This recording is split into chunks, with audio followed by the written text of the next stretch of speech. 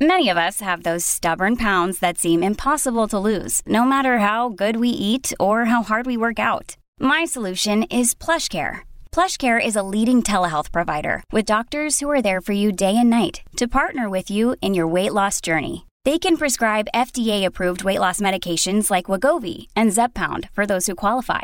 Plus, they accept most insurance plans. To get started, visit plushcare.com/weightloss. That's plushcare.com/weightloss. Welcome into Outkick the Show. I'm your fearless leader, Clay Travis. I hope all of you are ready for a fantastic Friday. March Madness is officially here, and we are going to soon be diving into the full-on madness. In fact, there's a lot of great games going on this weekend. I'll talk a little bit about some of the college basketball contests that are coming your way. I'm going to talk about Bud Light, the cost of the trans Chicks with Dicks ads, over $1 billion. Blaze Media, Steve Baker, a reporter there, has been arrested. I think it's a significant story. I think it's one that everybody should be covering. Spoiler alert, most aren't. University of Florida has fired all DEI staff effective immediately. Boy, that's amazing to see. Well done there.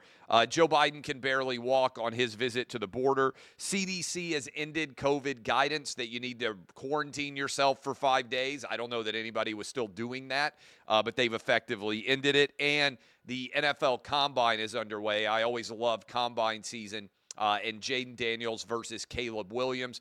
Armando Salguero at Outkick has an interesting story talking about how maybe the Bear decision as to what to do with the overall number one pick, that they are going to take Caleb Williams, and there's no doubt about it.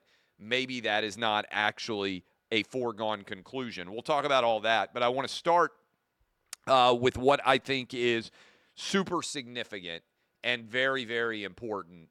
And I can't believe I'm saying it, but I have to say it. Go Gators. And you know how much that pains me to say as a Tennessee fan, given the fact that my beloved University of Tennessee Volunteers almost never beat the Florida Gators in football.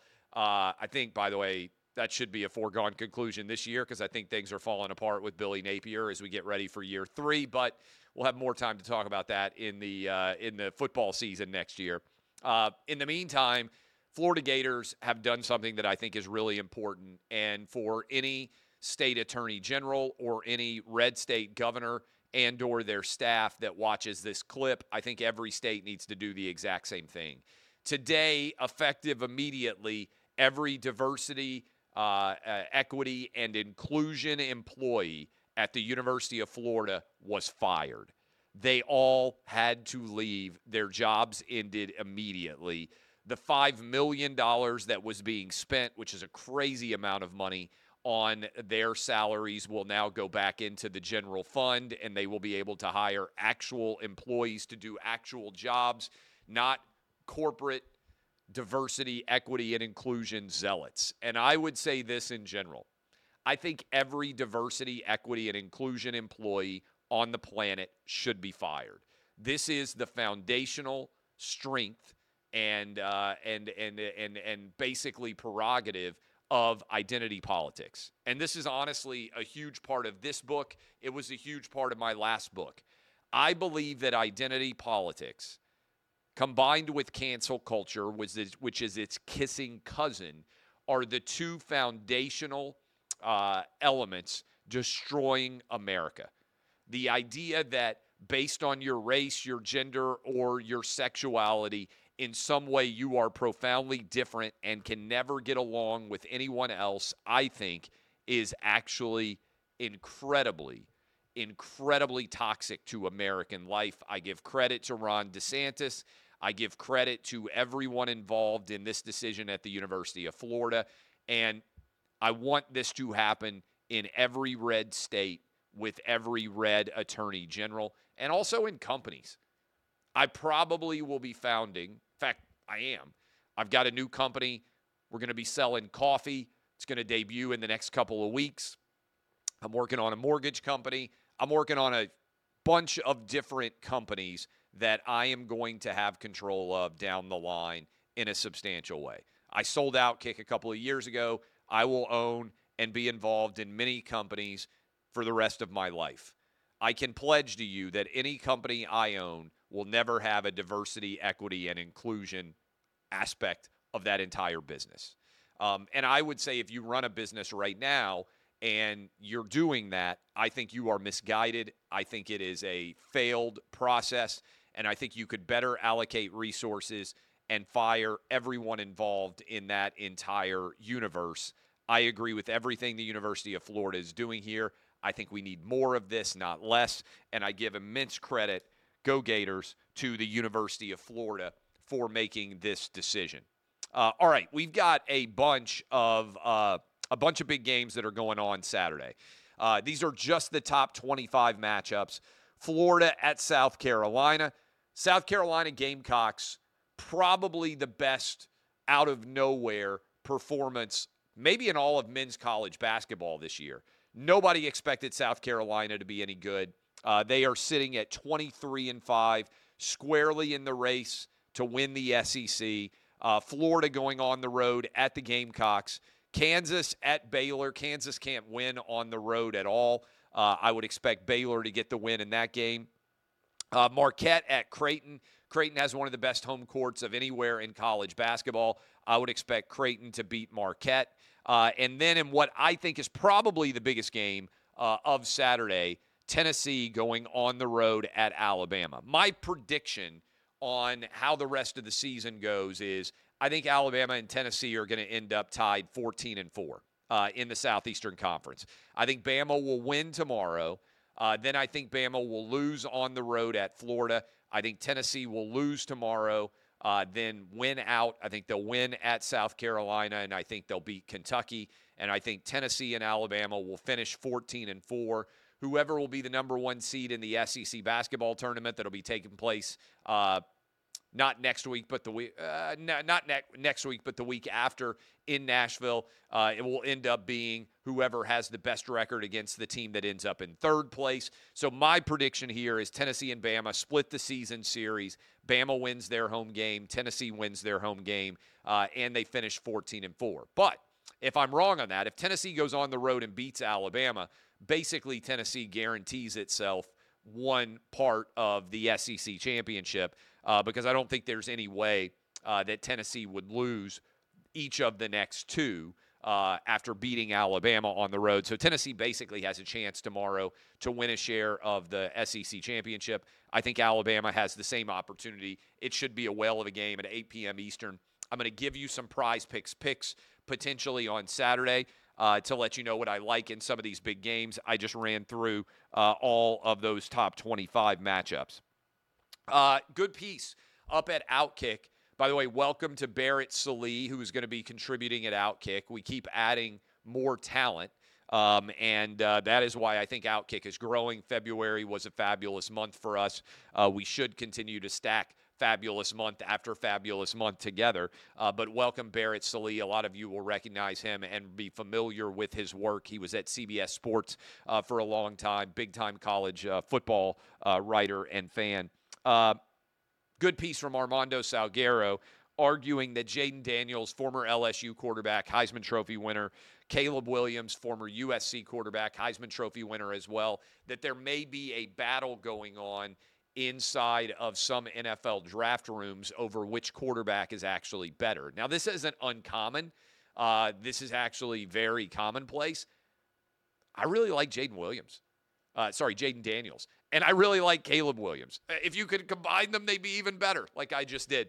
But I feel like Jaden Daniels is a different caliber of athlete than Caleb Williams is, and he's a little bit bigger. So I can understand, and he's played, frankly, against better competition in the SEC. I can understand why there are some NFL scouts that are putting on his film and saying, this dude's for real. Now, I don't think USC has elite talent surrounding Caleb Williams. Certainly their defense was a disaster. But I'm a little bit concerned about how Caleb Williams is going to mature into the role. I don't have those same concerns about Jaden Daniels. So I can understand why there's a little bit of a battle here. It'll be interesting to watch. I do think the Bears have made the decision that they're moving on from Justin Fields, and that feels like the right choice. This discussion about whether or not Justin Fields was the answer for the Cowboys, for the Bears, has been going on for years now. I think the answer is he is not. I would be surprised at this point if the Bears aren't going to take Caleb Williams, but based on watching them, I think there is an argument that Jaden Daniels is going to be the better quarterback in this draft. I think there's an argument Drake May is going to be the better quarterback in this draft. Michael Penix. There's some good talent. Bo Nix. That I think could find itself in the mix to be first-round draft picks, and it's going to be intriguing to watch. I always love this time of year. With threats to our nation waiting around every corner, adaptability is more important than ever. When conditions change without notice, quick strategic thinking is crucial, and with obstacles consistently impending, determination is essential in overcoming them. It's this willingness, decisiveness, and resilience that sets Marines apart. With our fighting spirit, we don't just fight battles, we win them. Marines are the constant our nation counts on to fight the unknown. And through adaptable problem solving, we do just that. Learn more at marines.com. The CDC, the beloved Center for Disease Control that has gotten everything wrong on COVID basically for 4 years, has now come out and said something that any of you who were around in May of 2020 consuming Outkick content would have known that I have been of the opinion of for a very long time. COVID, not very different than the flu, not very different than a cold. I've been saying this for years now. If you are sick, stay home. Isolate yourself. This is what we've been doing as humans for thousands of years. Don't go to work. Don't go to school. But if you feel okay, there's no need to lock yourself in a room for multiple days and pretend that you are somehow highly infectious with an incredibly deadly disease, the likes of which we have never seen. The CDC has now come out and said, yeah, basically it's the flu. Yeah, treat it like any other illness. If you have a fever, stay home. Try to stay away from anybody. But otherwise, live your life as you normally would. And I was thinking about this last night because it was a leap day. And I went out, Laura and I did, my wife, we went out with a couple of friends, couples. So there were 6 of us. And this was something we said we'd do. We'd go out on a leap day for years to come. This is the idea anyway. And we were out together 4 years ago in 2020, right before everything shut down with COVID. And I was thinking about this because basically all of us in the Nashville area didn't really ever shut down for COVID. And I was thinking about this because people lost their minds. You can go back and find it in my Twitter feed if you want to. We went to a restaurant and ate in the restaurant in Florida. Remember, I moved my family, for those of you who don't know, in the early days of COVID, near the end of April. I said to my wife, kids aren't going back to school for the rest of the year. This is ridiculous. They should be back in school, but they're not going. I said, let's just go down and spend the month of May at the beach. If we're otherwise going to be just kind of hemmed in, we can either stay at our house or we can do something that we may never have the opportunity to do again. Let's just take our kids for a full month. So we went at the end of April and stayed all the way through Memorial Day and spent a full month at the beach in Florida, hanging out, having a great time. And on Cinco de Mayo, obviously May the 5th, we went to a Mexican restaurant and ate indoors and posted the video of us doing that. And a bunch of what I called at the time, and still would call them this, Corona bros, convinced that everybody was going to die of COVID, I remember lost their minds at the fact that I took my family to an indoor restaurant May 5th of 2020 and posted the video. People said, why did you do that? It's because I thought it was important to show people that you had to get on with your life and you had to live a normal life. And so posted the video, took my kids, took my wife. We went on May the 5th, 2020, out and lived our normal life. And looking back, I can't imagine what these Corona bros think now. Most of them have kind of slunk into obscurity. You'll still see them wearing masks occasionally on airplanes, and they still get angry about the fact that other people don't wear masks. But imagine giving up years of your life and getting, I don't know what the number is, 8 or 9 COVID shots now, and still getting COVID, and not recognizing that you had the opportunity to have totally lived your life normally. So I just told you, by the end of April, we might have done COVID like 2 weeks, try to stay away from people, maybe. And then basically we went back to 100% normalcy. And I was thinking about that as the CDC COVID guidelines are now. Remember when you weren't allowed to say, yeah, it's just the flu? Yeah, it's, just kind of a respiratory virus, just a cold. Remember when you would get shouted down? Everybody on social media would lose their mind. They would actually restrict your ability to share the message that this was just a normal virus and that you kind of just had to move on and live your life as you ordinarily would. And now the CDC, after 4 years, 4 years of giving over, many of you, your life to the fear of COVID, now after 4 years, the CDC is coming out and saying, yeah, the Clay Travises of the world were right. Just kind of got to get on with your life. I just think it's amazing. They're going to pretend still that it didn't happen and that they weren't wrong and that shutting down schools and shutting down businesses wasn't the biggest failure of American public policy in our lives. But all of us remember, and we still know what they did, and we can never allow it to happen again.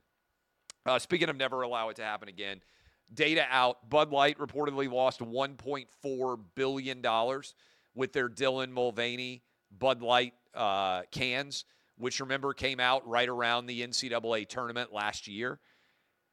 It's crazy to me that they still haven't apologized for this. All they have to do is come out and say, you know what? We let down our core consumer.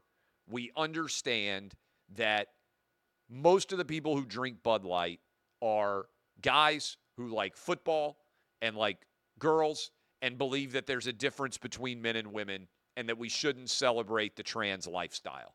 That's all they have to say. And their business would have come back. Just, we don't have to celebrate the trans lifestyle. We should have never put a trans influencer's face on a Bud Light can and pretended that this dude was actually a woman. We fired everybody responsible for it. We're going to be back to saying we like football and we like girls in bikinis and we like sports and we like men and we like women. Yet they won't say it.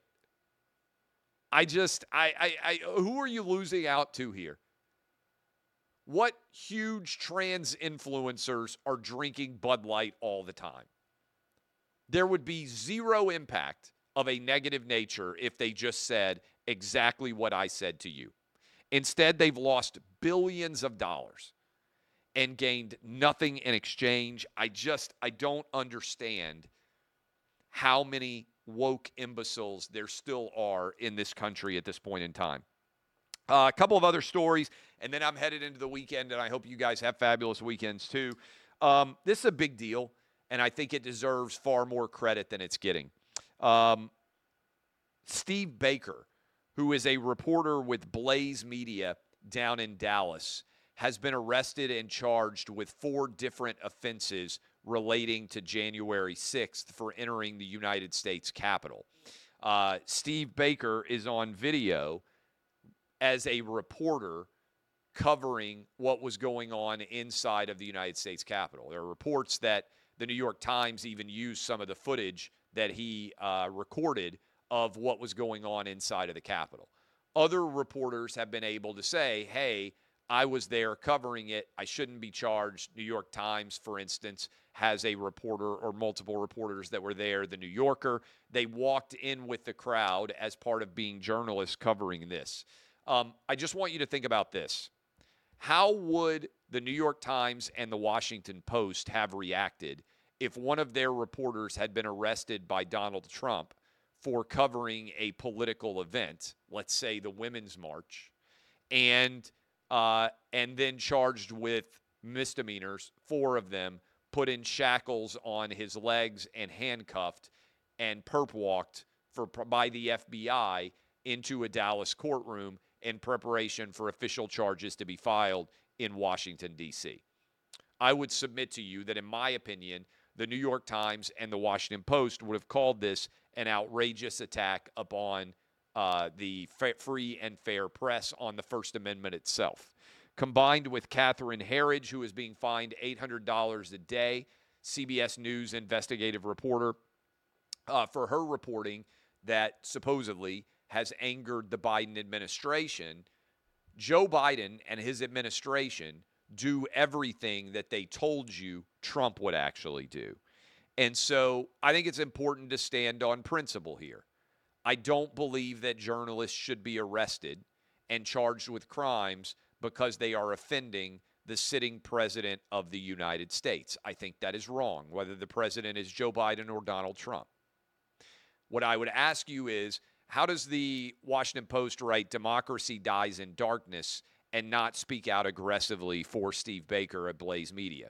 How does the New York Times claim that they're going to cover all the news that's fit to print and not speak out aggressively in favor of Steve Baker? And I would say the same thing, by the way, about the Wall Street Journal. They're concerned about Russia putting American reporters in prison, as I think they should justifiably be.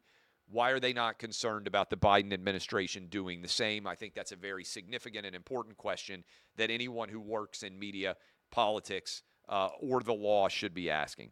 Finally, Joe Biden went to the border. Donald Trump went to the border.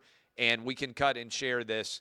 If you look at the way that Joe Biden walks, all you have to do is watch him walk on that trail near the border to see that he does not have the physical or mental capacity to be president of the United States right now. If he doesn't have the physical or mental capacity to be president of the United States right now, he's certainly not going to have it in 8 months when we get to actual election day. And he's certainly not going to have it, in theory, for the next 4 years of his term that wouldn't start until January of 2025. All of this, in my opinion, is further evidence of why they are eventually going to replace Joe Biden. I think they're going to wait until around Memorial Day. And if the polls haven't changed, if Joe Biden is still down to Trump, and I think he is, I think they'll sit down with him. I think he will be around Memorial Day, and they will say, there is not a pathway to you winning this election. If you run, you're going to lose to Trump. You're going to destroy your entire legacy. And I think at some point in the summer, maybe in early June, Biden will announce that he's not going to run, and they will then have an open primary system in August. Maybe he'll announce around July. In August, the Democrat Democrat delegates at their convention in Chicago will make a decision about who to support going forward. That's my prediction of what's going to happen, because I think the numbers for Joe Biden continue to trend worse, and there is absolutely no reason to believe that he's going to be capable of winning this election. All right. I love all of you. Enjoy the games this weekend. I'll give you some more picks from Prize Picks, also some more gambling picks when the lines come out on Saturday. I appreciate all of you and hope that you have fabulous weekends. I'll be back with you on Monday.